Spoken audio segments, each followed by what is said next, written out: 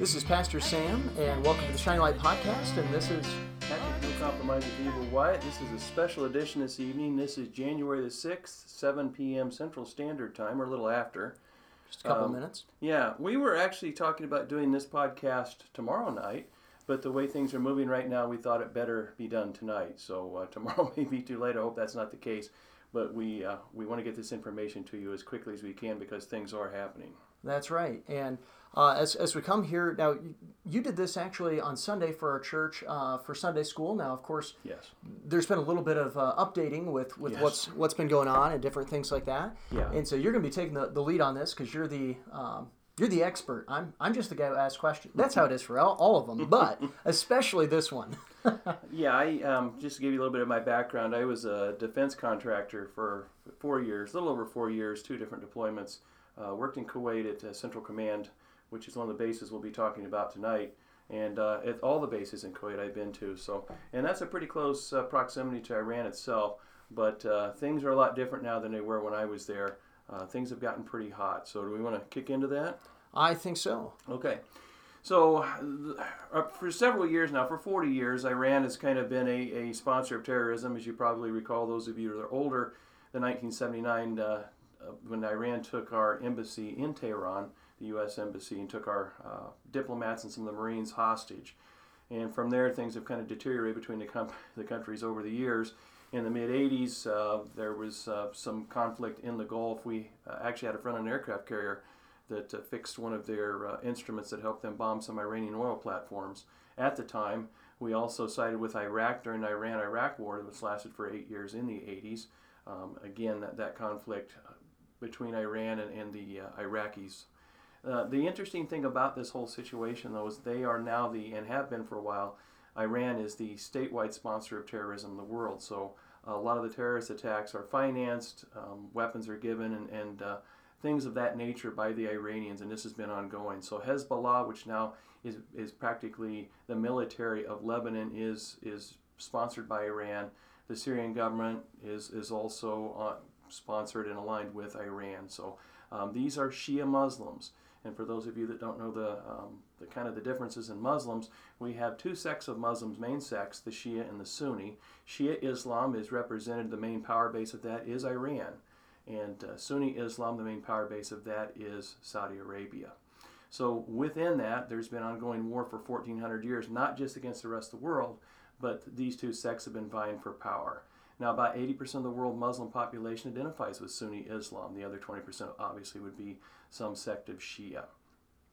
The differences between the two are the Sunnis believe that Muhammad was the last prophet of Allah, and the Shia would believe that actually his cousin / son-in-law, Ali, was the heir apparent, and they've been fighting over this distinction for many years. But there's a little bit different eschatology involved there between the 2 factions. We'll discuss that here in a little bit, because eschatology in the Islamic world has a major bearing on what's going on right now politically between the United States and Iran. That's right. Now, this eschatology, it's interesting because I think we're going to see how it kind of a little bit might mix with our eschatology, obviously not in the same way, and very much a different way, but it will be kind of interesting to kind of look at that. And things have escalated, though, recently with Iran. Can you kind of walk us through what are these escalations that have happened here since late last year, because we're in a new year, 2020 here. It started off pretty quick, especially in the geopolitical side of things. But can you kind of walk us through the last few things that happened that really led to this escalation here in early 2020? Okay. So Iran has for a while aspired to have nuclear weapons. Back in 2007, when I was actually in Kuwait, a lot of stuff that happens over there doesn't get back to the States. There was going to be an attempt on our part to address that issue. At the last minute, that was called off. Now, that never made the headlines over here, but I was there when it was happening. And I developed some sources there, and that's exactly what was going on. I don't want to go into any further details there. But so this has long been a problem, and of course the arch enemies of Iran, they think, is Israel. So they'd like to see Israel wiped off the map, as many Muslims would. But these guys are the ones that are really bloodthirsty for it. They're the ones that have been pushing war at different times, and especially in recent years, trying to push Syria into taking on Israel, which they've done, but not with any success. So with all this building up, and last year, if you'll recall, there were several instances that happened that didn't really get responded to. There were tankers attacked in the Gulf. Um, some of them were actually taken into custody by Iranian forces. Others were attacked by missile, and that was kind of, there's some talk about what was going to be done, but nothing was done. The unfortunate thing with Islam, and especially these Iranians, are that when you show weakness, that you embolden them for further aggression. And this is just the way it is. They do not look at mercy as something that's a good thing. They look at mercy as weakness, and that's what was shown them. And then we had a situation late last year where Iranians actually attacked a Saudi Arabian oil field, Aramco, and damaged. It's a large oil field in Saudi Arabia. The missiles came from Iran. So that was talked about a response, and in fact there was going to be some response. Nothing happened there again. A drone from one of our aircraft carrier battle groups was shot down in international space. There was talk of a strike. Ultimately, at the last second, that was called off as well. So the Iranians are feeling like at this point that they can pretty much get away with doing what they want to, as they've done in years prior. The past administrations have kind of let them get a pass on different things. The Obama administration actually gave them billions of dollars. Where do you think that money went to? So we're going to see the fruits of that. So appeasing the enemy never works.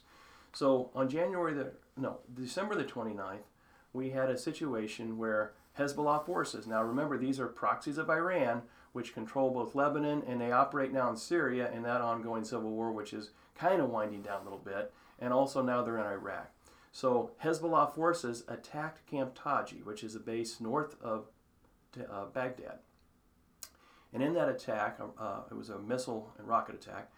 Some American contractor was killed, and several soldiers were injured. In response to that, we immediately sent some F-15 Eagles into action. We attacked 5 Hezbollah camps. I believe 3 were in Iraq and 2 were in Syria, bombing those and causing losses, depending on who's reporting, between 24 and 40 killed, and of course those bases were pretty well torn up. In response to that now, the Iranians, of course, big on revenge. They're the innocent guys. They initiated the attacks, and when we responded, now they need revenge for that. They attacked our embassy here a few days ago, as you might recall. 20,000 people showed up at the Green Zone in Baghdad and started protesting, and then actually started breaking in and got a little ways in there. They were finally repelled by Marines with concussion grenades and some tear gas and some warning shots. President Trump immediately reinforced that embassy with 100 Marine quick reaction force and got some helicopters overhead. That kind of calmed down the crowds outside. The significant thing here, though, Pastor Sam, is that the Green Zone has typically been a hard place to get to. There were Iraqi forces kind of withdrew and let this mob form. Well, the guy who's kind of in charge of all this stuff, the guy that was giving orders for this, and a guy that's for many years cost the lives of both Americans and Iranians and Iraqis and people in different places all over the world, was one General Qassem Soleimani. So this is a guy that's a bad guy. He was known as the Shadow General. He's commander of the Quds Force in the Iranian Republican Revolutionary Guard. The Quds Force is Quds in Farsi, which is the native language of Iran. Quds means Jerusalem. So it's the Jerusalem force that this guy was in charge of. So they would be tasked one day with raising the flag of Islam or Iran over Jerusalem that's been conquered. So the Jews would be wiped out and Jerusalem would be taken by the Muslims, as it once was back in the 8th century. So with all these things going, by the way, the Iranian Republican Guard is a 125,000 man force. They are a paramilitary organization who answer only to the Ayatollah. They are the true believers. They are the fanatics. These are the guys that would willingly and gladly give their lives in the cause. These guys control the intelligence services. They direct the military of Iran, the regular military. They're also big on exporting terrorism, missiles to terrorists, training terrorists. These are the bad guys. Some of these guys are in Syria right now as well. So this guy was, you could look at it as maybe the number 2 guy in Iran, only behind the Ayatollahs. And he was also responsible in the Iraq war that we were involved in. It's kind of died down a little bit, obviously. But there was improvised explosive devices that were being used at the time to blow up our convoys and vehicles. Well, some of our stuff we up armored. We have MRAPs that can handle that sort of attack a little bit better now. So the Iranians devised a device and improvised to these improvised explosive devices of a copper plate about this big. This copper plate, when the trap would be detonated, would turn that copper plate into molten metal, and it would throw it into the armor of our vehicles and kill and injure people in those vehicles. So that was something that we knew was coming out of Iran. We even knew where the factory was, but nothing was done about that. But Soleimani was behind that as well.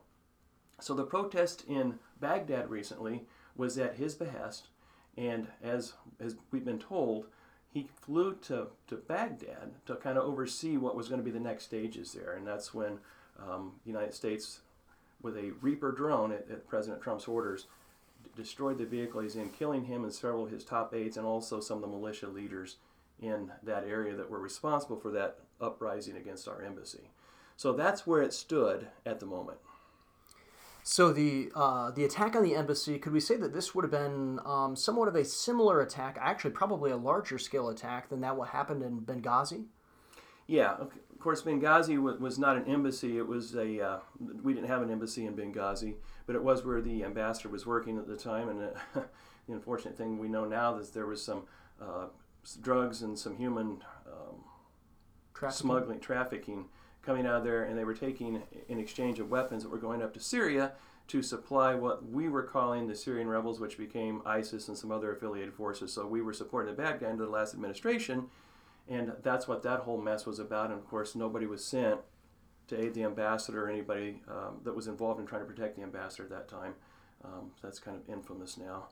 But this president did protect our embassy, was under attack, and but the Iranians, now having lost their top general to us, if you will, their number 2 guy, are completely enraged, and now they've been making several threats, and it looks like they're carrying through on it. So that's what we're here tonight for, is to tell you about what's going on, that escalating situation, what's actually happening on the ground, and to talk about what the implications are both in that region and what it is to American forces, but also there's going to be implications for this nation as well. Right, and now this General Soleimani, he was not a good guy at all. So in the Iraq War, you mentioned that that he was responsible for killing several with that idea of that kind of copper plate that would come up and break through armor and everything like that.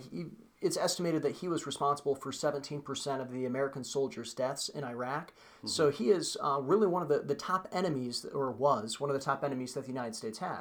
And not just the United States. I mean, he was in charge also of internal suppression of dissidents. So people, in recent months, there's been protests in Iran. We don't want to be under this brutality, this brutal dictatorship anymore. We would like freedom. And the response of the Iranian government always in these cases are to imprison, torture, rape, and murder their people. And just in recent months, the body count in that particular crackdown is 1,500 Iranians. So it's not just Americans this guy's responsible for. The blood of many different ethnicities and nations on this man's hand. He's a master terrorist.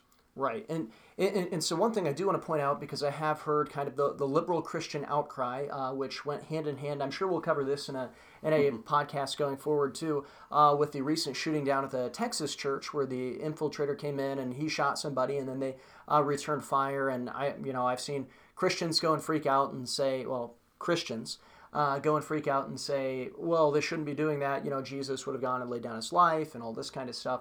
One thing I do want us to understand here is that Soleimani, as with the gunmen also in Texas, these are not innocent people. Okay, he was not an innocent man. He was a guilty person, and according to the law of God, the moral law of God, he needed to be slain. He needed to be put down for the murders in which he had. It wasn't. He was known as a terrorist, not a true military leader. Right, and he was going to Baghdad, and he was plotting the next stages of attacks against American forces and against our allies in the region. So it wasn't like he killed his last person. He was going there to confide and plan with some of his people on the ground to tell them what the next phases of attacks would be. So by taking this guy out, we at least stopped his portion in planning these attacks. And he was very capable, a very capable military commander. So he is a significant loss to the Iranian regime in terms of what he knew and all the connections and the different things he's been responsible for over the years. And it's also it's a warning to them, letting them know that you just can't keep doing this stuff without consequences. Well, of course, now they believe that they're the victims of this, that this mass murderer has finally been put a stop to, and now they want to avenge him. That's right. Now, Patrick, I know you put together kind of a slideshow so that we can understand some of these things, and I know the map you have.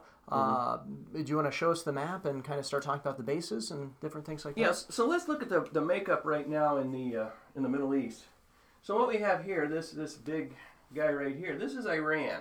And as you can see, there's places like Pakistan, Afghanistan. This is the Gulf countries, if you will. The Persian Gulf comes up this way. It's a white line. It's kind of hard to see at this portion, but it goes like this. So Iran's right here. This would be Basra, Iraq, at this portion down here. And then this little nation is completely covered by flags is Kuwait. Now this is where I did my time as a defense contractor. So you have Bahrain, Qatar, or Qatar is pronounced, United Arab Emirates, and Oman, rounding out, and then down here would be Yemen. So, and then in the middle area here is Saudi Arabia. If you keep going this way, we have Iraq, of course, which is north of Kuwait, and where we're talking about Baghdad up in here. Syria, Jordan, Lebanon right here, and then Israel right over here. So this is Israel. This tiny little speck over here is Israel, Lebanon. So that's kind of, and of course Turkey up here. But these American flags you see, these represent military bases, U.S. military bases around Iraq and in the region. So where I'm most familiar with, the bases I've been to, there are actually 5 bases here in Kuwait. The southern bases would be Camp Patriot, which is at Kuwaiti Naval Base right in the coast. You have Camp Arif John, which is central command for the whole region there. So that's where I spent most of my time. You also have what we call the northern camps. You have Camp Virginia, Ali Al-Salim Air Force Base, which you may have heard of that, also known as LSA, Life Support Area. And the far northern camp would be Camp Buehring, which used to be southern Iraq before the war. We annexed a little bit of land to the Kuwaitis after that. So heading up to Camp Buehring, you actually would cross what used to be the border between Iraq and Kuwait. But across the way here, across the Persian Gulf, you have Iran. And missile batteries down here, this is what's called the Straits of Hormuz. So the land kind of juts up and it really narrows right here. This is usually where the trouble happens. This is a natural choke point for the Iranians if they want to stop oil flow coming anywhere out of either Iraq, Kuwait, or any of these other countries. These are main producers, especially Kuwait. This is where it stops. So you stop oil here or shut down this area, and Saudi Arabia also can ship oil out through here. They can go the other way too. But this is kind of a major choke point and very vital as far as logistical for oil production to the world. So that's how it kind of lays out right now. What the Iranians have threatened to do is to attack these different bases in the region. Now, it's been estimated that at Israel now, they have some 200,000 missiles aimed at them. In this area, we're talking about, from what the intelligence reports are saying right now, they have 16,000 missiles that are lined up, and have actually brought their missile launchers to the coast here of Iran. And they're actively fueling these, and they're fueled up and ready to go. So you don't have to fuel up anti-aircraft missiles, but surface-to-surface missiles or surface-to-ship missiles, that's what you do. These are different types of ballistic missiles.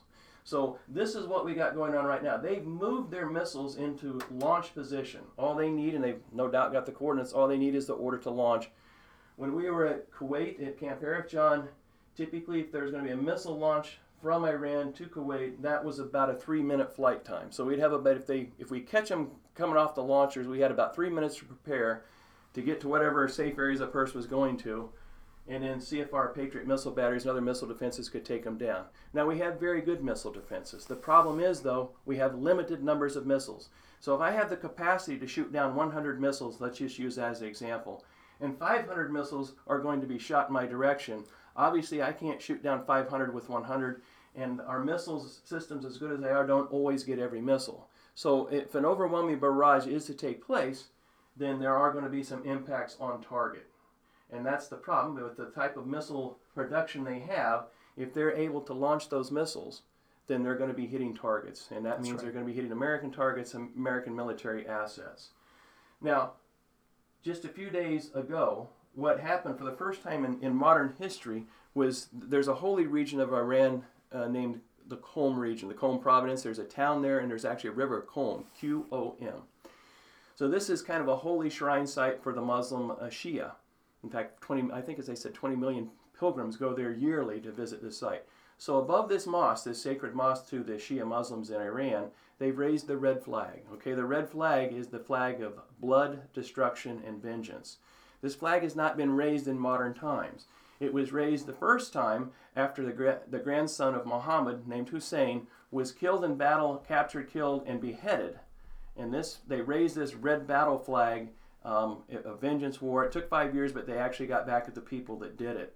I don't know that they're going to wait 5 years now with everything lined up the way it is, but this is unprecedented in modern history that the red flag of blood, death, and destruction and vengeance would be raised over the mosque, but it has been. So there's been several warnings going out to different embassies over the last couple of days, including, I still get warnings from the Kuwait embassy. That warning came out to me January the 3rd in an email.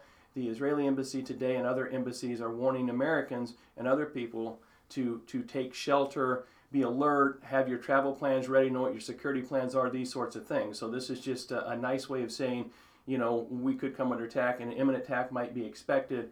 And they try to downplay these things, but they're very significant when they've been given in the way that they have been given all throughout this region. Now, another thing that's interesting, too, is the Iranians have notified first in Baghdad the Iraqi forces, telling them to stay at least 1,000 meters away from the U.S. embassy there. Reports are that there was going to be a massive missile barrage at some point aimed at that embassy. Now, our embassy in Iraq, in the green zone, is the largest embassy in the world, the most expensive one ever built, and we fortified it against mortar and rocket attacks. But the sort of attack we're talking about would be a state-sponsored military assault, and again, that would be a difficult thing to ward off if they fire in the numbers that they have and they've threatened to use. So with that in case, they've also now told other countries in the region, in both sides, if you don't want to get your people killed, stay away from the American military bases at least 1,000 meters, which is a little over half a mile. So what they're doing is warning the locals that an attack is imminent. Now, this hasn't caught the Americans by surprise. In fact, over a good portion of last year, that area and our capacity and assets in the world, we've been building up in both Saudi Arabia, Kuwait, and some of our allied regions. So we've been moving men and material out over there. And recently we've sent a bunch more stuff over there. And troop movements right now, you may have heard that 4,000 troops from the 82nd Airborne have been sent to the region. Well, they're there, and they've even gone to bases such as Camp Taji, which is the base that initially was attacked several days ago in that initial rocket attack that kind of started everything going. So they're dispersing, getting in position with equipment. My understanding is we've got plans. I mean, if we need to go full out, we will. Iran also realizes this. They realize they have one shot at all this, so you can expect that they will go full out, and a little bit of eschatology plays into that, but we'll talk a little bit more about logistics before we get into that. So that's kind of what the lines look like. Now this is outside the Persian Gulf. This is getting out into the area. You got India over here. Diego Garcia is down here somewhere. It's one of our main bases as an island. But we have a carrier battle force out in this area, the USS Truman. So we have that air capacity, plus our different bases, as you can see. Incirlik Air Base up in Turkey. I read one report that the Turks have closed that in our use of it, and I've not been able to confirm that anywhere else, so that may or may not be true. So at times like this, there's always going to be some information that's not true. There's going to be some speculation given as fact that's not true. But the things that I've been telling you are pretty well laid down right now as far as Iranian capacity and, of course, our capacity there to take them out. Now today, a few other things happened. We had the Iranians telling the United Arab Emirates, not immigrants, Emirates, right here, the UAE, and you see this big base right here. We run some ships out of here. That if they in any way help the Americans, that they'll be taken out, that they will be the first victims, and they will cease to be a nation within a few days. So they're actually making overt threats to some of these countries in the region not to assist us in any way, or maybe not even let us to use their facilities. So it would appear, unfortunately at this point, and the reason we're here tonight is that by all appearances, conflict is imminent. Now, when Soleimani was killed, his body was returned to Iran, and they will be burying him on Tuesday. So here we are Monday evening, but realize Central Standard Time, they're about 8.5 hours ahead of us. So right now, if say at 7 o'clock today at our time, 7 in the evening, right, you add 8.5, or let's say 9 hours to it. If you add 9 hours to it, then you're looking at 4 in the morning. So it's getting to be late to early morning there. So once he's put in the ground, their official mourning processes are done for this man that they, at least in the regime, revered. Then it's time for vengeance, and then it's time for attack. Well, tomorrow, our time, be that day of attack, which is just a few hours now as we stand here and broadcast this. This is the reason that we wanted to get this out to you, to let you know what's going on if you've not been following this. That this is significant. It's not like anything that I've ever dealt with before for the effect of how wide it could be. Because the Iranians, unfortunately, do have nuclear weapons. Okay, there's talk about their nuclear program, but when you think about it in the world today, if your allies have nuclear weapons, say the Chinese, the Russians, the Pakistanis, or the North Koreans, do you not think that they can possibly sell you these weapons covertly and you have those ready to go? Well, there's speculation that some of these weapons do exist and Iran has possession of them. Now, there have been some behind the scenes threats that if the United States would respond to any attack that Iran is going to launch in reprisal for the killing of the general, that they would then attack Israel and with possibly nuclear weapons. And I even read one report that possible nuclear weapons against U.S. naval forces in the region. These are just reports. I don't get to go to the top intelligence meetings. I can just go off some of my sources and just give you some possibilities. So don't take these as absolute truth. But I do know that the Iranians realize that if they do touch off anything big, the U.S. response will be ferocious. So you've got one shot at this. The question is, what do some of the other bad players in the world do in this situation? Do they also jump in and decide this is the time to take on the United States?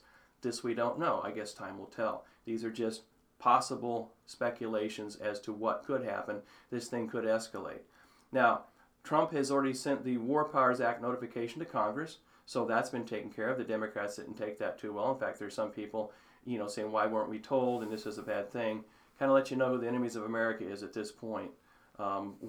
When we killed maybe the world's #1 terrorist, and we get pushback on that from within our own government and our own people. So in the Arab world, across a great portion of the Arab world, even in places like Iran, some of those people were happy. They've had family members killed by this butcher and his minions. So they were not displeased that this guy finally got taken out. So there are a lot of signs that war is imminent here, or some kind of conflict. Perhaps it looks like it will probably be war. What about planes in the air? You were mentioning something on Sunday about planes in the air. Yes. In the United States or outside of the United States for the United States. That is another sign, isn't it? Yes. So military airplanes have transponders on, also called squitters.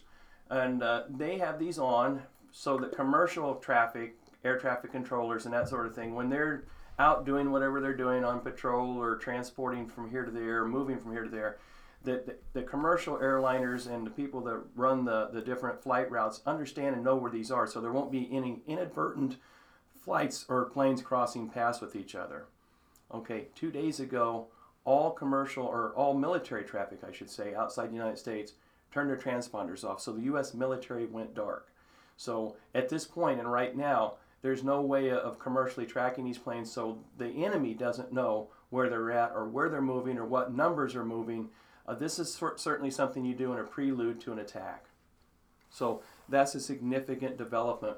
When the military goes dark, that's what we call it, that things are on the move. And there's a lot of, as I said, a lot of assets being moved around right now in position. My understanding is our different cruise missiles and things of that nature already have their coordinates, and they too, just like the Iranian rockets, are just waiting for the launch signal. Now, here's the real interesting point. And certainly our top guys know this stuff better than me. They're looking at satellite stuff, and we're getting some of this information through satellite information. That's how we know that they're moving their launchers, the Iranians, to the coast to attack. So with all that said, if you know that the enemy is imminently going to attack, that there's no way this is going to be called off, and there was an Omani representative, an envoy that went to Iran to try to talk some peace, the Iranians said, no, we don't even want to talk to you. They didn't even meet with him. Like, we're not interested in that. So they have vengeance in their mind and heart, and that's what it appears to be. In that case, and you know that these guys are going to launch, and it's imminent, there's no way to avoid it, the best military strategy becomes you launching first and taking out their ability to attack your friends, allies, and your bases. So that could be, and I hope is on the table. If they're sure that nothing can avert an Iranian attack, then we should hit them first, but that's not my call. So do you want to go over just a little bit of the warnings that you got kind of going out? I know on your slides there you've got those kind of breaking down. And I know you've gone over a lot of that information already, but do you think that'd be good for people to see it? Or I think it would. So we're going to move away from the map here for just a second, move over to the United States government has issued a national terrorism advisory to all American citizens and others inside any of the 50 states. Now, this is significant because when you're overseas and you're working in an area like this, you get these advisories from time to time. Intel indicates that something is going on or some attack is planned, so you get these sorts of advisories when you're overseas. But I don't recall in recent times, at least within the last decade, of anything like this going out for the United States. Now, Iran has mentioned that they are going to consider any citizen worldwide, and that's including inside the United States, as a target, and especially leaders and different military high-ranking officers. They're looking for vengeance. But inside the United States is what's significant, that they've threatened us worldwide. So here at home, we now are under threat. So let's take a look at what the government has to say first.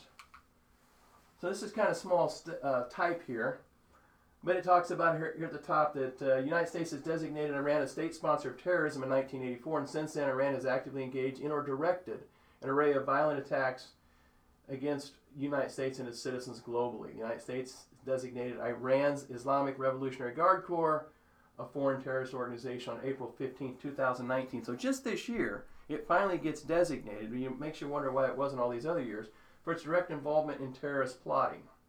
So this was issued January the 4th, 2020 at 5:15 p.m. This particular warning expires January 18th, 2020 at 1 p.m. This sort of thing really doesn't expire with these people, but that's what they're saying. So it talks about the United States carried out a lethal strike in Iraq, killing Iranian IRGC Quds Force commander Qasem Soleimani while Soleimani was in Iraq, which he did. Iranian leadership and several affiliated violent extremist organizations publicly stated they intend to retaliate against the United States.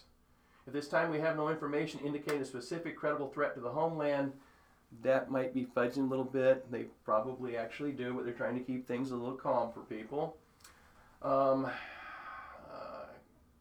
Iran and its partners such as Hezbollah have demonstrated the intent and capability to conduct operations in the United States. Previous homeland-based photos have included, among other things, scouting and planning against infrastructure targets and cyber-enabled attacks against a range of U.S.-based targets. Let's talk about that for just a second. Well, and just one quick note to those who, and I just realized I'm not in the picture, but to those who are watching this, and you mentioned it's really small print. Mm-hmm. I just noticed I can't quite even see it on mine here. I'm tracking the video. Okay. I'll redo this video and put the slides in so that everyone can see this. That'll be up probably late tonight or early this morning, but live you're just going to have to deal with what we're doing. Yeah, but there really is something on that slide there, that TV screen. I'm not doing all this from memory, So we know in the past that there have been, and this is Lieutenant General Jerry Boykin, two-star retired, one of the founding members of Delta Force. Lieutenant General Boykin has mentioned that there have been several sensitive sites, I believe the number is well over 600, sensitive sites surveilled in this country by these sorts of terrorist groups and cells, sleeper cells as they're called, that in the event of what's the Muslim world known as 0 hour, which would be an indication, 0 hour to them would be a signal to attack inside the United States. So 0 hour, when that commences, these sensitive sites will be surveilled by people who have been trained to attack and do different things. So what we're talking about is power generation, such places as dams, power stations, even nuclear plants if they can get in and do their work, power substations, bridges, even airports. Don't want to scare anybody too much, but the ability to shoot down a jumbo jet would pretty much, one jet going down would be bad news for the aviation industry in this country. Also population centers, water supplies, just different things like that. Any place, and you can imagine simultaneous attacks of this nature taking place that are coordinated would be quite a psychological blow to us. We have in past wars, for the most part, been able to maintain a semblance of normalcy in the United States. And there's unfortunately a thing called a normalcy bias that since that's always been, in my lifetime, it will always be so. So you hear warnings about this and you kind of poo-poo them a little bit until the world dramatically changes for the worse, as it has at different times in world history for populations that were unsuspecting and unable to comprehend that they were at risk. Well, in today's technological world, and with these folks being here, there's a definite risk. Legal immigration over the years through the past several administrations, and illegal alien invasions through the past several administrations have been nothing but let people come in here and get in position to do these sorts of things. There are active Hezbollah training centers in the United States that we know of and other affiliated terrorist organizations. So they are here, and they are waiting. And right now, these people are hoping that they get a chance to do what they've been trained to do. Now, the mindset of the Muslim, of course, is the only sure way to get to heaven is to die in jihad. So I'm not trying to bash Muslims. I'm just telling you how it is. And they are certainly willing and able. They are not cowardly people. They are committed to the cause, and they are willing to die in the attempt to kill the enemy. And you and I are the enemy. Israel is the enemy. The Western world is the greater enemy of Islam. Any non-Muslims are. But specifically right now, the United States to the Iranians is called the Great Satan. And Israel is known as the Little Satan. So we are the ones that are firmly in the crosshairs. If they have the ability to wipe us out, they certainly will do it. And even if they don't, they will do the best with what they've got to try to achieve that. So this isn't any joke. There will be casualties. This won't be as clean a war as some of them we've engaged in the past, where we don't really absorb any casualties of major significance. This could be a bit messy for us here in the United States and overseas. Do we have the ability to wipe them out? We do. If there is a nuclear attack on Israel by the Iranians, the Israelis also, one of the worst kept secrets in the world, have nuclear weapons. In fact, if they're being overrun, they have what's called the Samson option, where they launch on all enemies. We also have, obviously, the capability of launching a full-scale nuclear strike on Iran if that becomes part of the issue. If the Iranians use nuclear weapons or attempt to use nuclear weapons, you can expect an in-kind response from either us or Israel or one of the allies. So one thing I want to talk about, because what you're talking about really reminds me of an article that you wrote. I'm not even sure when you wrote it, because I think it was before we had met. Mm-hmm. But the greatest preparation, because I think what you're talking about here is that there are going to be some physical preparations that we probably need to start thinking about. And I want to talk about some of those. But before we do, there is a greater prep than that we do need to have in our life. And do you want to tell everybody what is that great prep that we need to have in our life? That greatest prep is faith, because no matter how long you live this life or how short this life is, you eventually go out into eternity. And you will meet God. You will either meet God as your judge or Jesus as your Savior.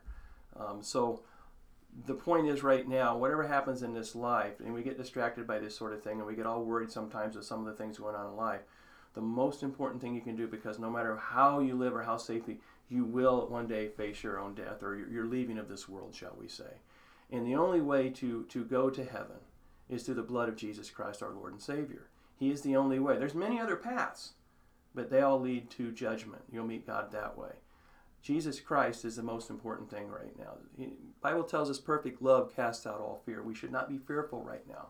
We should be aware, and maybe we should be even more so concerned, not just for our safety, but for those of our loved ones that are not saved. And maybe this would be a good time or an impetus for us to maybe contact that person. And if we've been try again. Keep praying about this. The God of heaven, the God of the universe, knows everything that's going on. There's nothing that's happening that he doesn't know. There's no top secret meeting he's not aware of, no intent of any heart that he's not aware of. So be rest assured that things happen according to his will and towards his plan. His plan is perfect. So no matter what happens, it moves toward the final inevitable conclusion of Christ coming back, reigning over the world. So the question here tonight is not do we live or die. The question is, at least in a temporal manner, do we live or die in the eternal manner? And that's the only salvation is through Jesus Christ, who died on the cross for you, was buried, raised from the dead, showing his power over death and everything else, that he has the ability to save you. And that's our plea to you tonight. We're not trying to scare you with this. It's been laid on our hearts to make this broadcast because we believe it is significant what's going on. And we don't want you caught off guard, unknowing of what's going to happen or possibly will happen.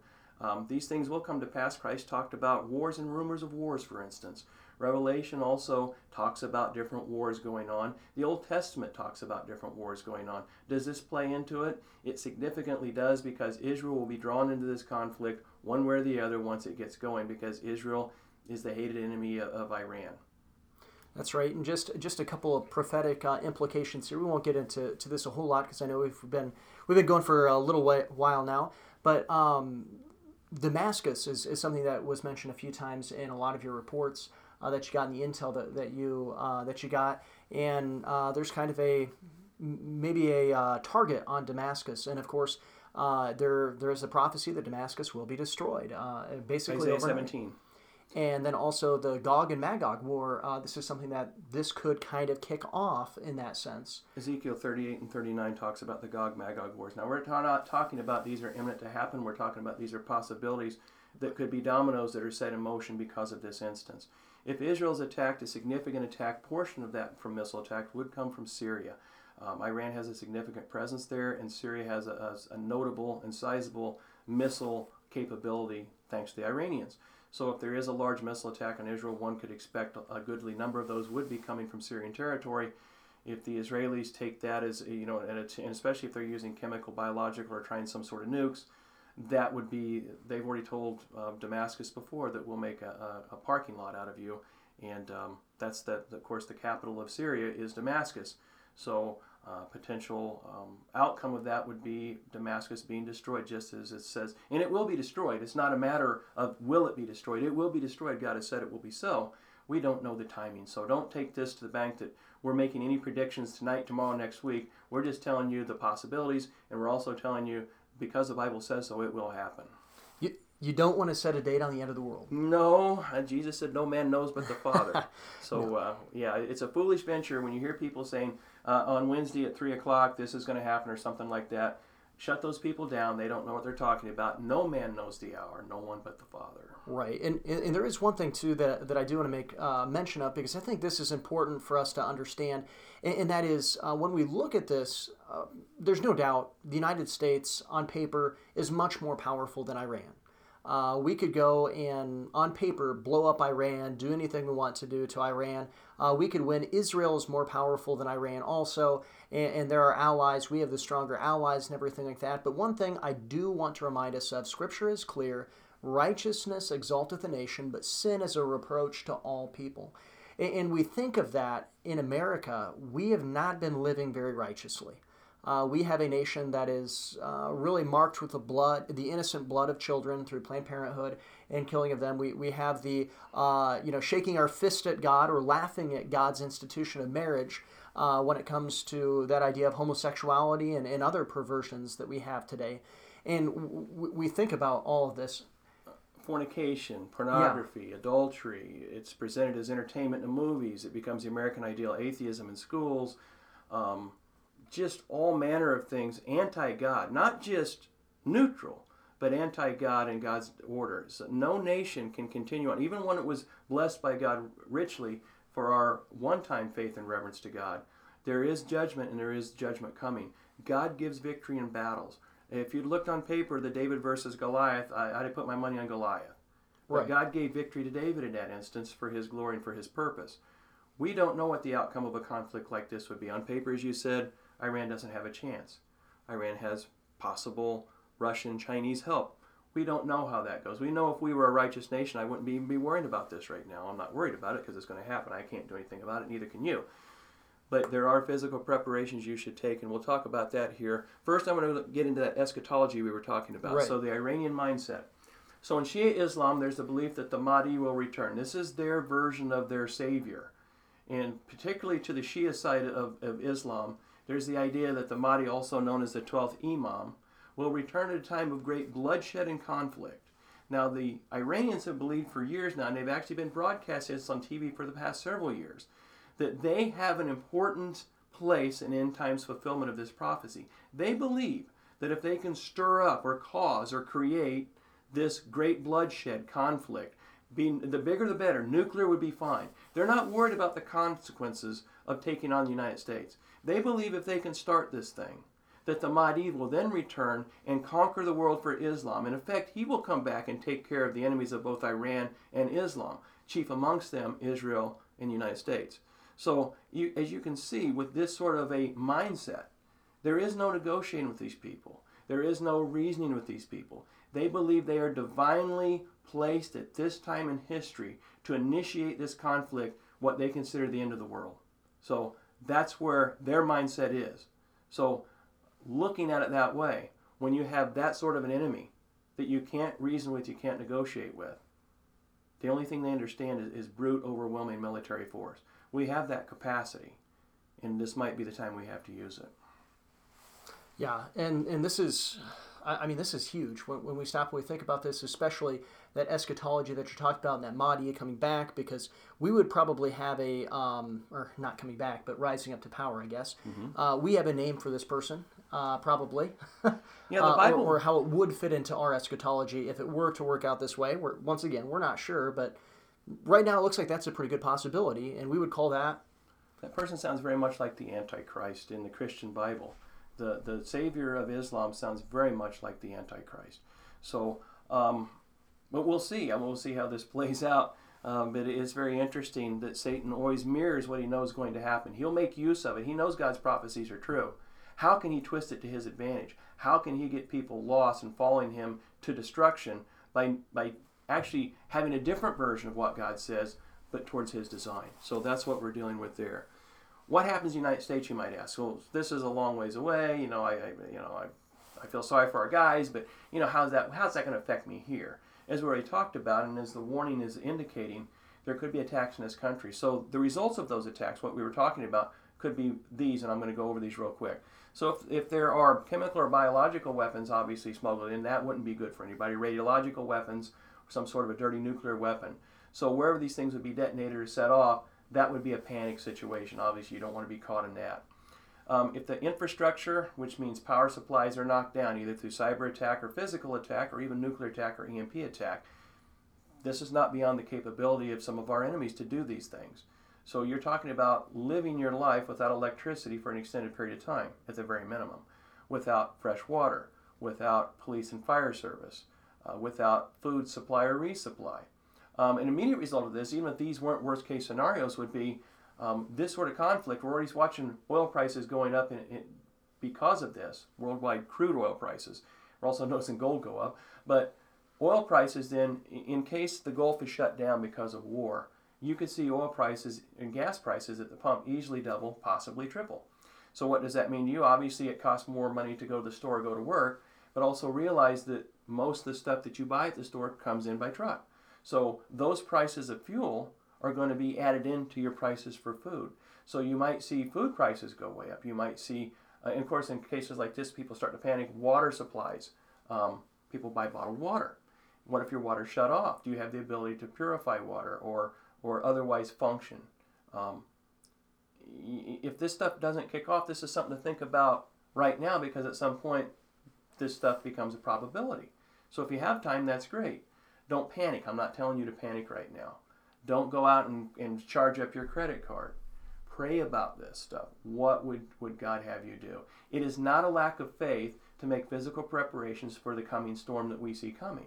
It actually is faith, because God told us these things would come. If he hadn't issued those warnings to us, we wouldn't know the biblical significance. But the fact that he did issue those warnings to us, it would be a faithful thing to heed that advice. What good is a warning left unheeded? That's right, and it's so many thoughts are going through my mind. One is, as it was in the days of Noah, so shall the coming of the Son of Man be. And that is that they ate, they drank, they were merry. And the idea is that they weren't watching for the Lord. They weren't looking for the signs. They weren't looking for what was going to happen. And so I think that is something that we do need to consider, that we ought to be good stewards of what God has given us. And we do need to be watching. We do need to be looking for the signs. And we do need to be preparing ourselves for eschatology, for what is prophesied and what will happen. And this idea of, by the way, things are not supposed to get better. Now, Right. we're going to fight for things to get better. That's not an idea to go into lay down, because we don't know when Christ is going to come back. We're not taking our talents and burying them in the sand. We're going and we're investing in them, and we're going and we're trying to double these things that God has given us. Okay, We're trying to reach the lost, and we're trying to edify and support the saved, and mature the saved, and disciple the saved. So we have lots of work to do. Yeah, I mean, right. We have things that we're to do. We're not sitting here and saying, run, panic, run away. That's not what we're saying. No. We're sitting here saying, buckle down, but be prepared. Be prepared and keep on keeping on. In times of great crisis is a time when many lost souls will be wandering and seeking and desperately trying to find answers. If we can be that rock for them, we can give them the information they need to eternal life, regardless of what happens in this life. So that's it could actually be a real opportunity for us to reach the lost. So I'm excited in that fashion to see what's going to happen next. I don't look forward to some of the gloomier things that are possibilities. But then again, Lord, pray for strength to Lord see you through, protect you, to give you stamina to get through all these things. But as I said, it's nothing you or I can stop. I don't have the ability to calm the Iranians down or de-escalate that situation. It is what it is. And people say, well, this could be, the deep state's doing this, and yeah, they might be. But at this point, when it comes down to it, whatever the background motivations are and the clandestine stuff that's been going on, and I know a lot of that stuff's going on, we're talking about the actual effect of what's going to happen or possibly is going to happen. My assessment, my best assessment is, and I've been doing kind of geopolitical assessments for a while, is, I hit that the wrong way. There we go. I like that up there. My best guess is right now that it looks like we wouldn't be doing it tonight if the attack didn't seem imminent as far as an Iranian military response against U.S. targets and our allies.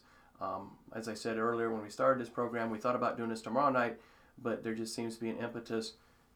In Iran soon it's going to be daybreak, and the Soleimani is going to be buried. And I hope that we're doing podcasts down the road, and this is just kind of a warning to you for a future event. It may or may not be. That's up to the Lord. So hopefully we have another chance to do podcast. But tonight we wanted to come to you with what's on our hearts, and we'll have to take that where it is. That's right. Well, anything else we need to go over specifically concerning the things with Iran? There's just lots of things going on. I've heard of individual troop movements that are taking place as far as on the U.S. side. The missiles have been dispersed to the Iranian proxies in different places, and they have their plans on where to set up and what to attack. It is kind of interesting because you think about where we are as a nation internally. There's a lot of turmoil that's going on right now, of course, with the impeachment of Donald Trump, with all these different kind of things that are going on, and it's a lot of ridiculousness, frankly, that's going on. And I think a lot of stuff that's escalating internally could have been pointing to a civil war to a point. In fact, I still would not be surprised if we went into a civil war, but I was talking to one individual, and they presented this idea to me, and I thought this was pretty good.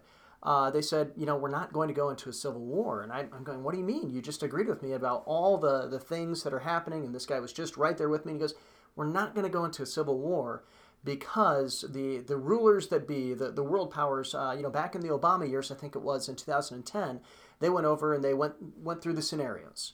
And as they went through the scenarios, they realized it would just be too big of a loss for the United States to do a civil war, which I understand. I mean, there'd be an incredible loss for the United States to do that. Somebody would be losing power, lots of people would be losing their life, and the United States probably wouldn't come out as the nation's number one power after that. But he said what they would do to stop that civil war from happening would be to kick off World War III. And really, we've kind of been in a lot of conflict all around the world here recently, and I know that China and Russia have been preparing for World War III, and this would give them a reason, or potentially could give them a reason, to kind of kick that off. Now, this doesn't mean that they will. As you mentioned at the beginning of this program, we don't know how China and Russia are going to respond. We have absolutely no idea how they're going to respond, if they want to be involved, if they don't want to be involved in this conflict or this potential war that's happening. But it is something just to kind of keep in the back of our mind as to what's kind of how the world stage is setting. Well, Chinese military doctrine sees an inevitable conflict with the United States, so it's going to happen, they believe. So they gear their weapon systems. They gear their weapon systems to attack our strengths and attack our weaknesses. And the Russians have, just recently this past week, as an example of this sort of alliance coming together, the Russians, Chinese, and Iranians conducted naval exercises in the Persian Gulf. So there are alliances there.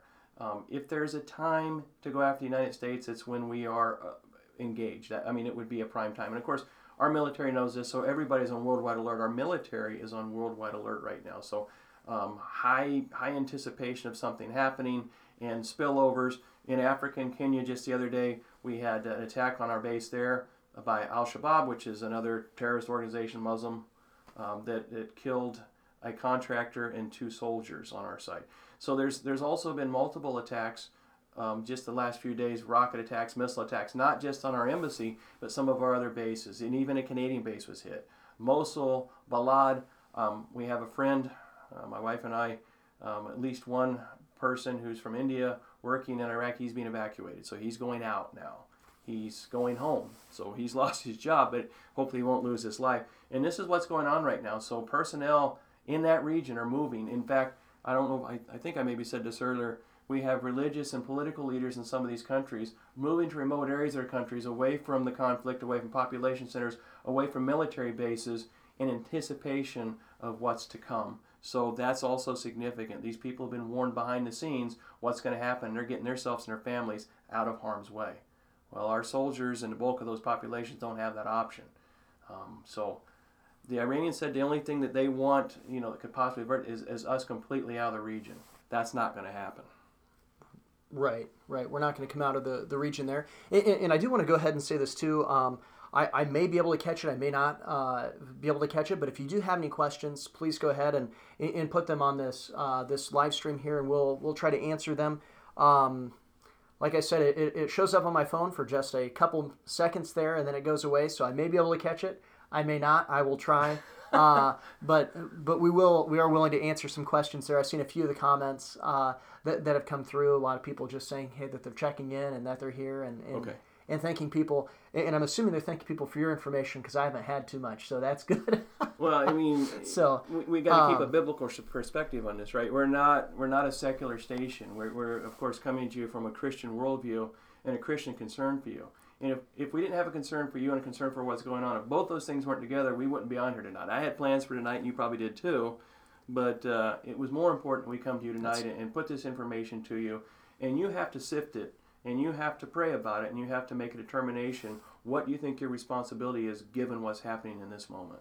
Right. And if you don't have any questions, please put up smart remarks, because we like those too. Talk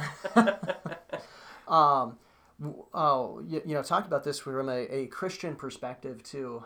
This is interesting because a lot of times we have, and I'm seeing this with the idea of, I saw a comment from a famous pastor today, and I didn't verify the quote. It was somebody quoting them, so I'm not going to say the person's name, because I don't know if they really, I didn't see the link as to where it was, so anybody can put a quote around anybody and put somebody's name next to it, and say that. But the quote was, if Christians engage, or when Christians engage in politics, they make sinners a enemy instead of a mission field. Now, I responded and I said, when Christians engage in politics, they show sinners the moral law, and they become convicted, and they repent of their sin. So that's my response. That's kind of our position. But I do kind of want to go over that myth, because it is an interesting myth to think about this, as some people would go and think that it's completely, that we're to be passive in these kind of things. Should we be passive in the face of Iran and the different people here, or is this evil that we are standing against? Well, we know that historically evil is not stopped of its own accord. Evil has to be physically confronted and stopped by the so-called good guys. August 30th, 1939, the people of Poland went to sleep that night. There was some rumors of rumblings in Europe of possible war. There had been a peace accord signed between Neville Chamberlain of Great Britain and Adolf Hitler of Germany, and that everything appeared to be going okay. And people went to bed that night. People were probably poo-pooing the idea that a conflict could possibly happen. September 1st, 1939, Hitler launches Blitzkrieg lightning war against Europe. Poland is overrun, and the people are killed and enslaved and become part of that horrible story that started World War II in Europe. So the point there is that Hitler was appeased, evil was appeased. People thought nothing could happen in their country. And then the very next day in Poland, and it spread across the rest of Europe, life was never the same again. That normalcy bias that people are used to was gone. Reality set in that the world was a different place. We are possibly at that moment right now in the United States and across history. If we do nothing in the face of evil, and especially with Muslims in Iran in particular, they, as I said earlier, they look at this as a sign of weakness. They have to be physically confronted and subdued. The only thing that they respect is superior military strength. That's it. So to say that we as Christians are supposed to be passive and sit back, if we believe that, we would be speaking German now, those of us that were still alive. We're Japanese. So evil has to be physically confronted. War is never a good thing, but sometimes it's the only option that ensures survival. So, yeah, a biblical worldview defines our politics, okay? Now, a non-biblical worldview definitely leads to a different set of politics. The danger to Christians, though, if you have your politics set by your Christian worldview, is sometimes to get so involved with politics that lens kind of flips, where now you start looking at Christianity through the lens of your politics. It should always be your Christianity is the lens by which you see and view everything else. Your Christianity defines your politics. We are against those things that God said is evil. We are against those things that God abhors. We are for the good, for the righteous things. We are for these things. And as a Christian and as a citizen, we have the right to express our opinion. We have the right to vote accordingly. And then we see how things wash out in the political process. All right, well, we did have one question here. Are we going to be on for a little while? If so, they'd like to pause and go connect to the TV. Do you think we're going to be on for a little while here? Do we got some more to say? I mean, we can talk about nothing for a long time. Yeah, we're pretty good at that. We can make mountains out of molehills. Yeah.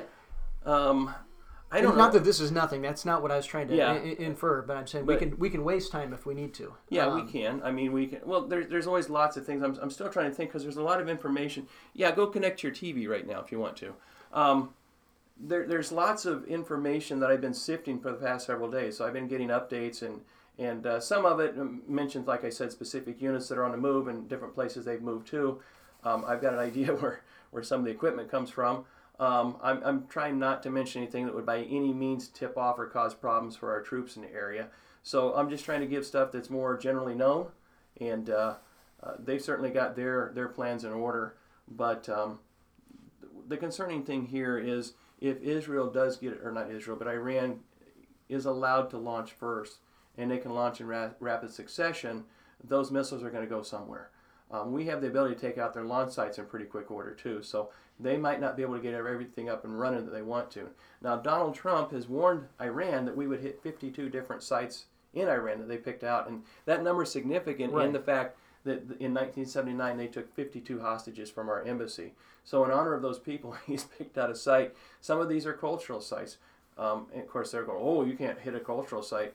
Let me tell you, the Iranians have no qualms about destroying anybody or anything. They don't care if it's cultural or not.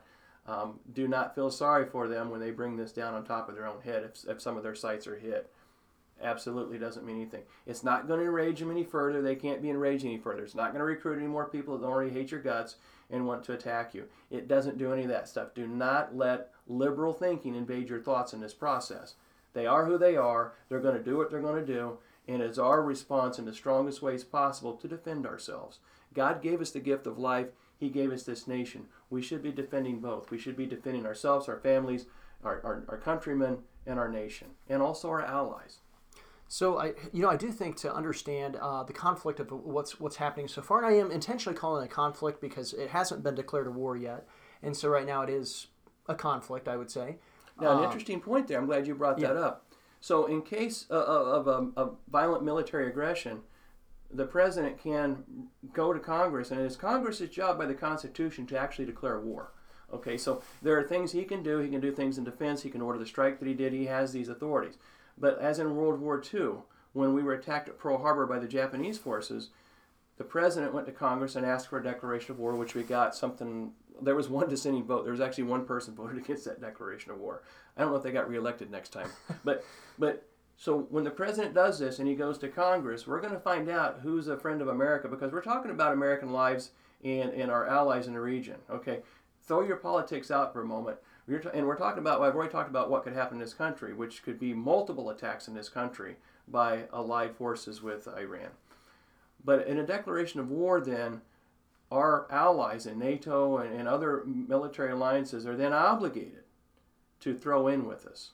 Okay, they have to declare a state of war. So this is an escalation at that point. What do the allies of Iran do? Do they also throw in with Iran and make this the big confrontation? Or do they say, you know what, their aggressiveness is finally caught up with them and we're not going to stick our necks out and get chopped just like they're about to get? But I'm glad you brought that up, because a declaration of war is a significant, if Congress would do it. I honestly and sadly have to tell you, I wonder if the democratically controlled House have the moral fortitude, the guts, and the America First attitude to actually do that thing if it's put before them. The Senate, I believe, would, because there's a Republican majority, and there are also some, I believe, Democratic senators, and I believe any Democrat in the House should take into consideration that Americans don't necessarily like to see their country and their military forces attacked like what's being threatened here, regardless if you think it's justified or not. And I don't know how you could think it's not. This guy, again, General Soleimani was a butcher and responsible for the deaths of thousands of people. So we just got an I take it personal. Yeah. So we just got an excellent question here, and from Chris Davies, and it was, are Muslim cultural centers, and I assume you're talking about mosques there, are they used to hold military equipment? Excellent question. Excellent. So historically, the mosque has been the center of Islamic military strategy. So Muhammad himself would use the mosque to both plan attacks, to recruit, to train, to store weapons, and then out of those, almost like barracks. In fact, the Prime Minister of Turkey, Erdogan, has said before that the minarets, which are the highest points of a mosque, those are our bayonets. The mosque itself is our barracks. And this is a good, fundamental, faithful Muslim. So yes, and we found this even in Europe in recent years, with the Muslim populations growing there, and several attacks have taken place in Europe. When they went to mosques, they found cached weapons, explosives, machine guns, bomb-making supplies, this stuff is all illegal in Europe, of course. Of course, you can't be making bombs can't have a butter knife in Europe, I don't think. Yeah, pretty much not. But this is part of that yes, the mosques have been traditionally, because Muhammad did it and Muslims emulate the Prophet, that these are training centers. Now, there's one face they give to the general population, especially when they're minority, where peace, loving, we want to show you Islam, the religion of peace. But there's an inner circle. While they're finding out who the true believers might be, they are training for the 0 hour we were just talking about a bit ago. They believe that conflict in an infidel nation is not just inevitable, it's called for. So yes, I would say that the mosque, many mosques, maybe not all mosques or cultural centers, but most of them, I would say, are centers for exactly that, and I think they should all be suspect. Right, and so I already get called a fearmonger enough and all kinds of stuff, so I'll just go ahead and say what I'm going to say. That is why we should be all on red alert kind of with what is going on, because there is probably a mosque or a cultural center near you. I mean, we live in the middle of nowhere in Iowa, right? I mean, maybe not quite the middle of nowhere when it comes to Iowa. We live in one of the bigger areas in Iowa, but still, on a national scale, it's a anthill. And and we've got a cultural center or a mosque here, and it wouldn't surprise me one bit if they had some military training there or some weapons and things like that. And I'm not saying that they do. I don't know.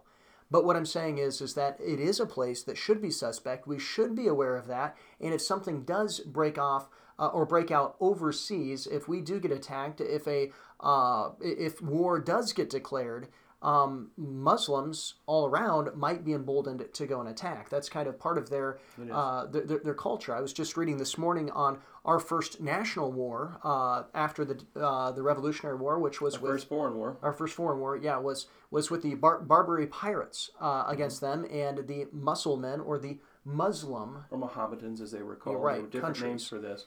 And they were our first foreign conflict.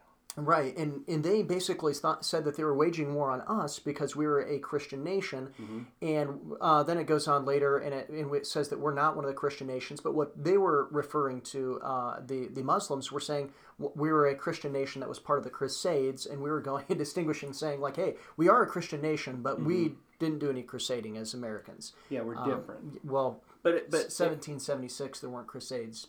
Yeah, that already happened. But even at that time, through the presidencies of our first president, George Washington, and then John Adams, finally getting Thomas Jefferson, by the time Jefferson took office, 20% of our gross national product was paid to these Barbary pirates, which would be like the countries of Tunisia and Libya in that region of northern Africa. 20% of our gross domestic product was given to them in ransom to allow our ships to pass through and trade in that area. It was that Thomas Jefferson, having read the Quran, he understood the nature of the enemy and what their commands were and what they were forced to do. That's when he sent the Navy and the Marine Corps over there to finish that problem. That's what was needed.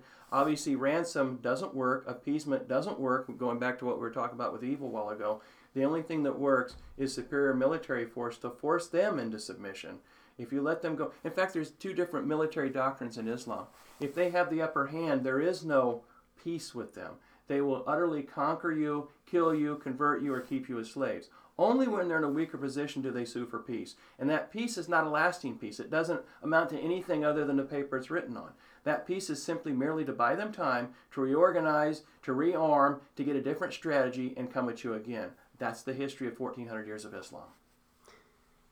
Not only is that the history, but that's still what we're dealing with today. And I think that's so important to understand what's happening with Iran. You know, if you go and you turn on Fox News, you're going to go and hear good information, probably, about what has happened and different things like that. If you go and turn on CNN, you'll find fake news. But one thing you're not going to find at Fox News so much is this understanding of the Islamic eschatology, the Islamic way of life. They're treating this as just almost Western civilization over in Iran and just going and reporting on kind of what's happening. That doesn't really give you the full story. What gives you the full story is understanding a little bit on how they think, and how they think is really pushed by what they believe. And so that's why we really cover that idea of their eschatology and why that's so important, but also other tenets of their faith that's found in the Quran. And in the Hadiths. In the Hadiths. And one thing that's important to understand about Muslims is that a lot of them, yes, they're cultural Muslims in a sense of they're not super practicing Muslims. You know, just recently I had a discussion with somebody who's a Muslim. I had an opportunity to talk to him about religion and stuff like that. And they were obviously not a practicing Muslim. They would be considered apostate Muslims by the tenets of the faith. So the other Muslims, and that's why they kill one another too. but it was interesting because they told me that I should basically go on their, I'm just totally blanking on the word, but the pilgrimage. The pilgrimage. The Hajj. Yeah, the Hajj. And go and see this great site. And they said it's beautiful and all this and that. And they've been there a couple times. And I realized they're obviously not a practicing Muslim. It was a woman who didn't have a head covering, so I was pretty sure they weren't a practicing Muslim. And yet they were telling me to go and to do that because they had done it twice. Even though they're cultural Muslims, they're still Muslims. Well, here's the real problem with that, too. So the Hajj takes place, the pilgrimage is to Mecca, which is in Saudi Arabia, the holiest place of Islam. This is where Muhammad was born. This is where Muhammad went back to and established his seat of power after he'd been driven out initially. But to go to Mecca, you have to be a Muslim. A non-Muslim is not, by law, allowed into Mecca. So for a Muslim to tell you you should go on a Hajj and a pilgrimage to Mecca, they basically would be telling you to march to your death because you would not be allowed in there. And an infidel trying to get into Mecca at that holy season for Muslims would not turn out well for you. So somebody's trying to get you executed. Well, probably not the first person. So,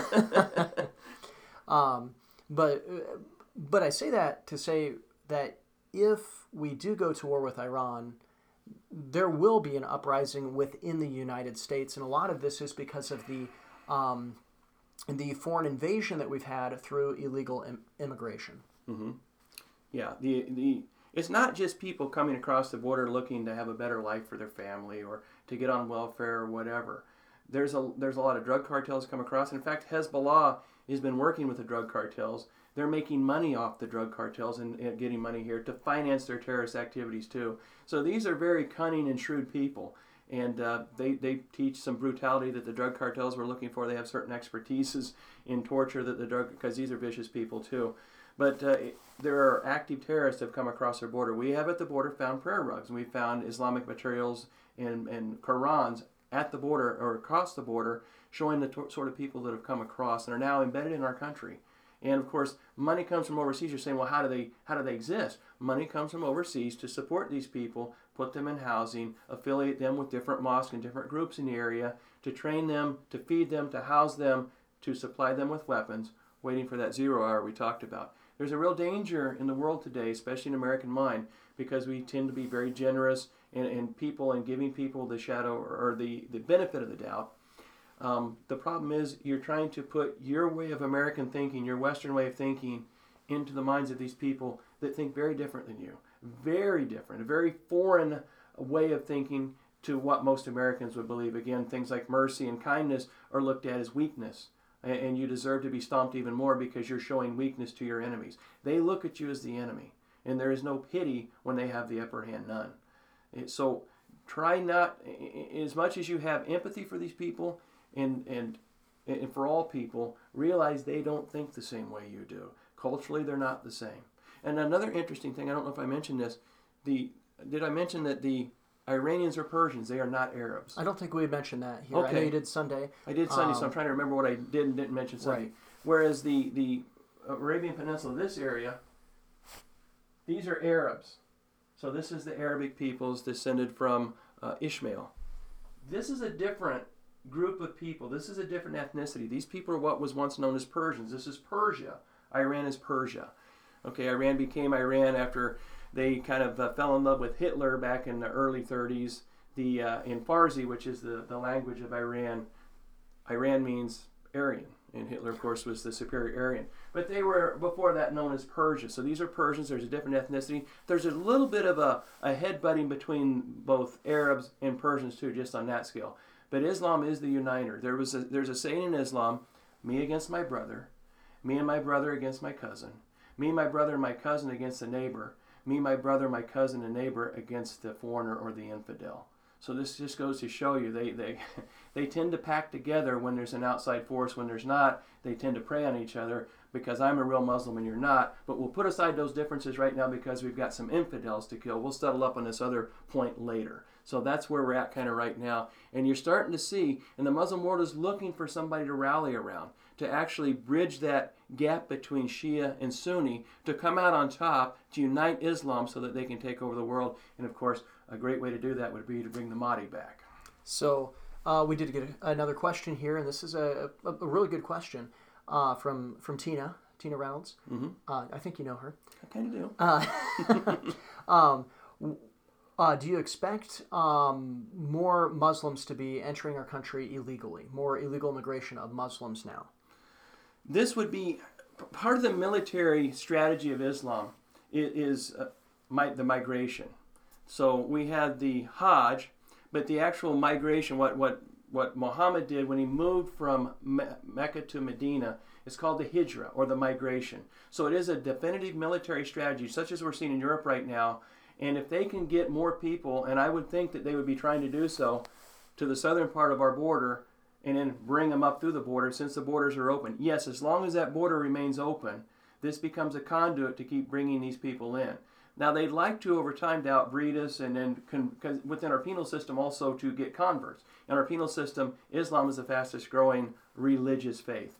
Okay, it's a totalitarian system of government that is estimated as 86% political and only about 14% religious, but is the religious side that is the head for this thing that covers all the rest of it. They tell you exactly how to live. So yes, I believe as long as that border is open, it's nothing but an open opportunity to reinforce people who are already here and bring more people across. Now, in the interim, when if we're in a state of war with them, you would think that a declaration of martial law could be declared in this country and certain controls could be put in place, not just for Muslims, but for all citizens. Curfews, travel restrictions, that sort of thing. So it would become a little bit more difficult if it comes to that situation. I'm not saying it would, but that's one potential way to deal with the sort of turmoil that possibly could come out of this conflict.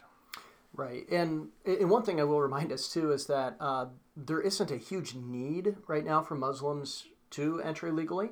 They've done it a lot. Now, that doesn't mean that they won't continue to try to do it. I think they will. Also, reinforce weapons up through some of the drug cartels, right, because they are affiliated, as we talked about. And because of George Soros money and the Evangelical Immigration Roundtable or whatever that was called. Yeah, that George Soros funds that Russell Moore is a part of. And yeah, we've also allowed several to come in, and remember this whole refugee situation when Obama was president at that time. Mm-hmm. During the refugee situation, we're letting people come in and bringing them in. There are more Muslims here than what we would expect. There was another question here, and this was a thought I had too. This is from Sherry Becker. Do you think that Trudeau would let them come in from our northern border also, perhaps through New York and that kind of area up there? Trudeau is definitely not a friend of America. He's definitely a liberal, socialist, even communist. But they have the common enemy, both Islam and Marxism of the United States, or Western civilization, or specifically Christianity. So, yeah, there has been some infiltration from north as well, because Canada is a very welcoming country to Islam and very much bowing towards that. Now, not the citizens don't like it, but yeah, that's another possibility as well. But I want to stop for just a second too. If you know somebody that's Muslim, don't assume automatically that they are jihadists Right. trying to cut your head off. Right. I've had Muslim friends that were, again, apostate, would be considered apostate Muslims. They grew up in a Muslim country, and they've even bought into some of the garbage that it's a peaceful religion, which is kind of amazing to me. I mean, all you got to do is just take a look at what it does. But do not make an assumption that, if things get bad here, like in World War II, we rounded up all the Japanese and put them in internment camps because of what they might do. That's not what we're advocating. We're not advocating that at all. But we are advocating that people that are dedicated, if you're a faithful Muslim, you're obligated to take part in jihad. That's not me saying it. That's the Quran says it, okay? That's what Muhammad said that Allah told him through the angel Jibril, which we would know as the angel Gabriel, all that stuff. So it's not my take or my guess or me trying to push you. I'm just telling you what the Quran says, and I know that this is what fundamental faithful Muslims believe, and that's their belief. Okay, I'm not telling you we're at war with them because I think so. I'm telling you because they think so, and we need to wake up the fact that they are the enemy by their own declaration. That's right, and I think that's important for us to make clear. We're not saying to go into, if you know Muslim, to go and to point at him and say you're trying to cut my head off or something like that, because that's not necessarily the case. No. Most Muslims probably are apostate Muslims, just as frankly most Christians are apathetic Christians, and in the sense of a heterodoxy or hetero practice, I should say, heteropraxy that they live. Most Muslims also live in heteropraxy, and so we do need to look at that. And realize that. So once again, we're not trying to go and to bring people to fear. We're trying to bring people to preparation. We're trying to go and to make sure people are ready, they're aware, and they're watching for what's happening in this world. Well, if you haven't prayed in a while, tonight would be a good time. And if you were looking for a topic, I think we've given you a little bit, and this is something that needs continual prayer. And it's just good to stop relying on ourselves so much and start relying on God more. We carry a lot of burden around with us that we don't need to. God's plenty strong to carry it, but we end up driving ourselves in the dirt because we try to do so much on our own, when the Lord is more than willing to help us and be with us and direct us and guide us if we would but ask. And I think that's our problem sometimes. We get too busy to ask. We're too busy doing what we want to do. But maybe tonight, as we look at what's going on in the world, we realize that the world's a lot bigger than we are. And there's a lot of forces in play that we have nothing that we can do about.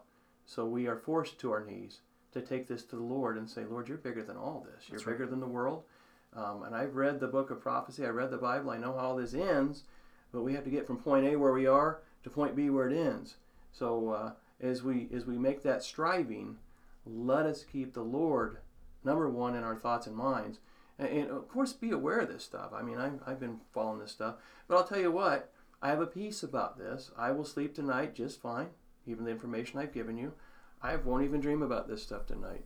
I mean, it is what it is. So cast your cares upon the Lord. But also be aware of what's going on. What we call, when you go out, when I was overseas, we call it situational awareness. So you had your intent up all the time. When I was out in public in a Muslim society, I was aware of my surroundings at all time. I wasn't letting myself wander. I wasn't looking at a cell phone. I was situationally aware of what was going on around me and aware of what potentially could happen. We were warned about what could happen. Things happened. So you're always aware of that, and you're always looking at things security-wise. Like when you go into a restaurant, I like to sit where I can see the door, what's coming in the door. I don't like to have a lot of people behind me. I developed that over there. Okay, so I like to see everything in front of me just to keep an eye on things. When I came back to America, that level kind of dropped down. But more and more society is telling me and showing me, and world events are showing me, that needs to come back up to that level again. Be aware, know what can happen at all times, and be prepared. What do I do? What do I do, for instance, if something starts happening over here? Where are the exits in this place? Do I have the ability to defend myself and defend others? Do I have the ability to do so? If I don't, maybe I should be practicing. Maybe I should acquire that ability. If I don't feel like I can do that, what should I do in case something starts happening? How should I get away? How should I keep my family abreast of what's going on? Is there a rally point for us if something happens? How do we meet? Talk to family and friends. Maybe make some little alliances. People you already know, love, and trust. Maybe they've got some similar concerns. Maybe you should be talking about some of this stuff. All right. Well, I think it's time that we need to wrap it up because my phone battery just said 10% left, and that's what's using it for recording and broadcasting it. So. And I got to go to the gym, so. So life carries on. But we hope this has been informative for you tonight. If you have any questions that come to mind after the fact, please contact us. Right. Lord willing, we'll be podcasting some more, and we can answer those questions. We'll get those answers out to you. Right, and also let us know if you like this idea of us doing this live. I assume we've carried a pretty good audience here the whole time, so that's wonderful. Hopefully you've enjoyed it. We always have fun podcasting. We do. I wish it were a little lighter subject than tonight. Right. I never like to bring bad news in this instance to you, but as Patrick Henry said, I'd like to know the whole truth and prepare for it. So this is what we're doing. Right, and the only thing that's going through my mind now is you can't handle the truth, but we'll leave that out of it. We think you can. That's why we. That's right. Well, for the Shining Light Podcast, this is Pastor Sam and Patrick. No compromise with evil. Wyatt. Have a great day. You hear him talking about evolution, a slicing theory.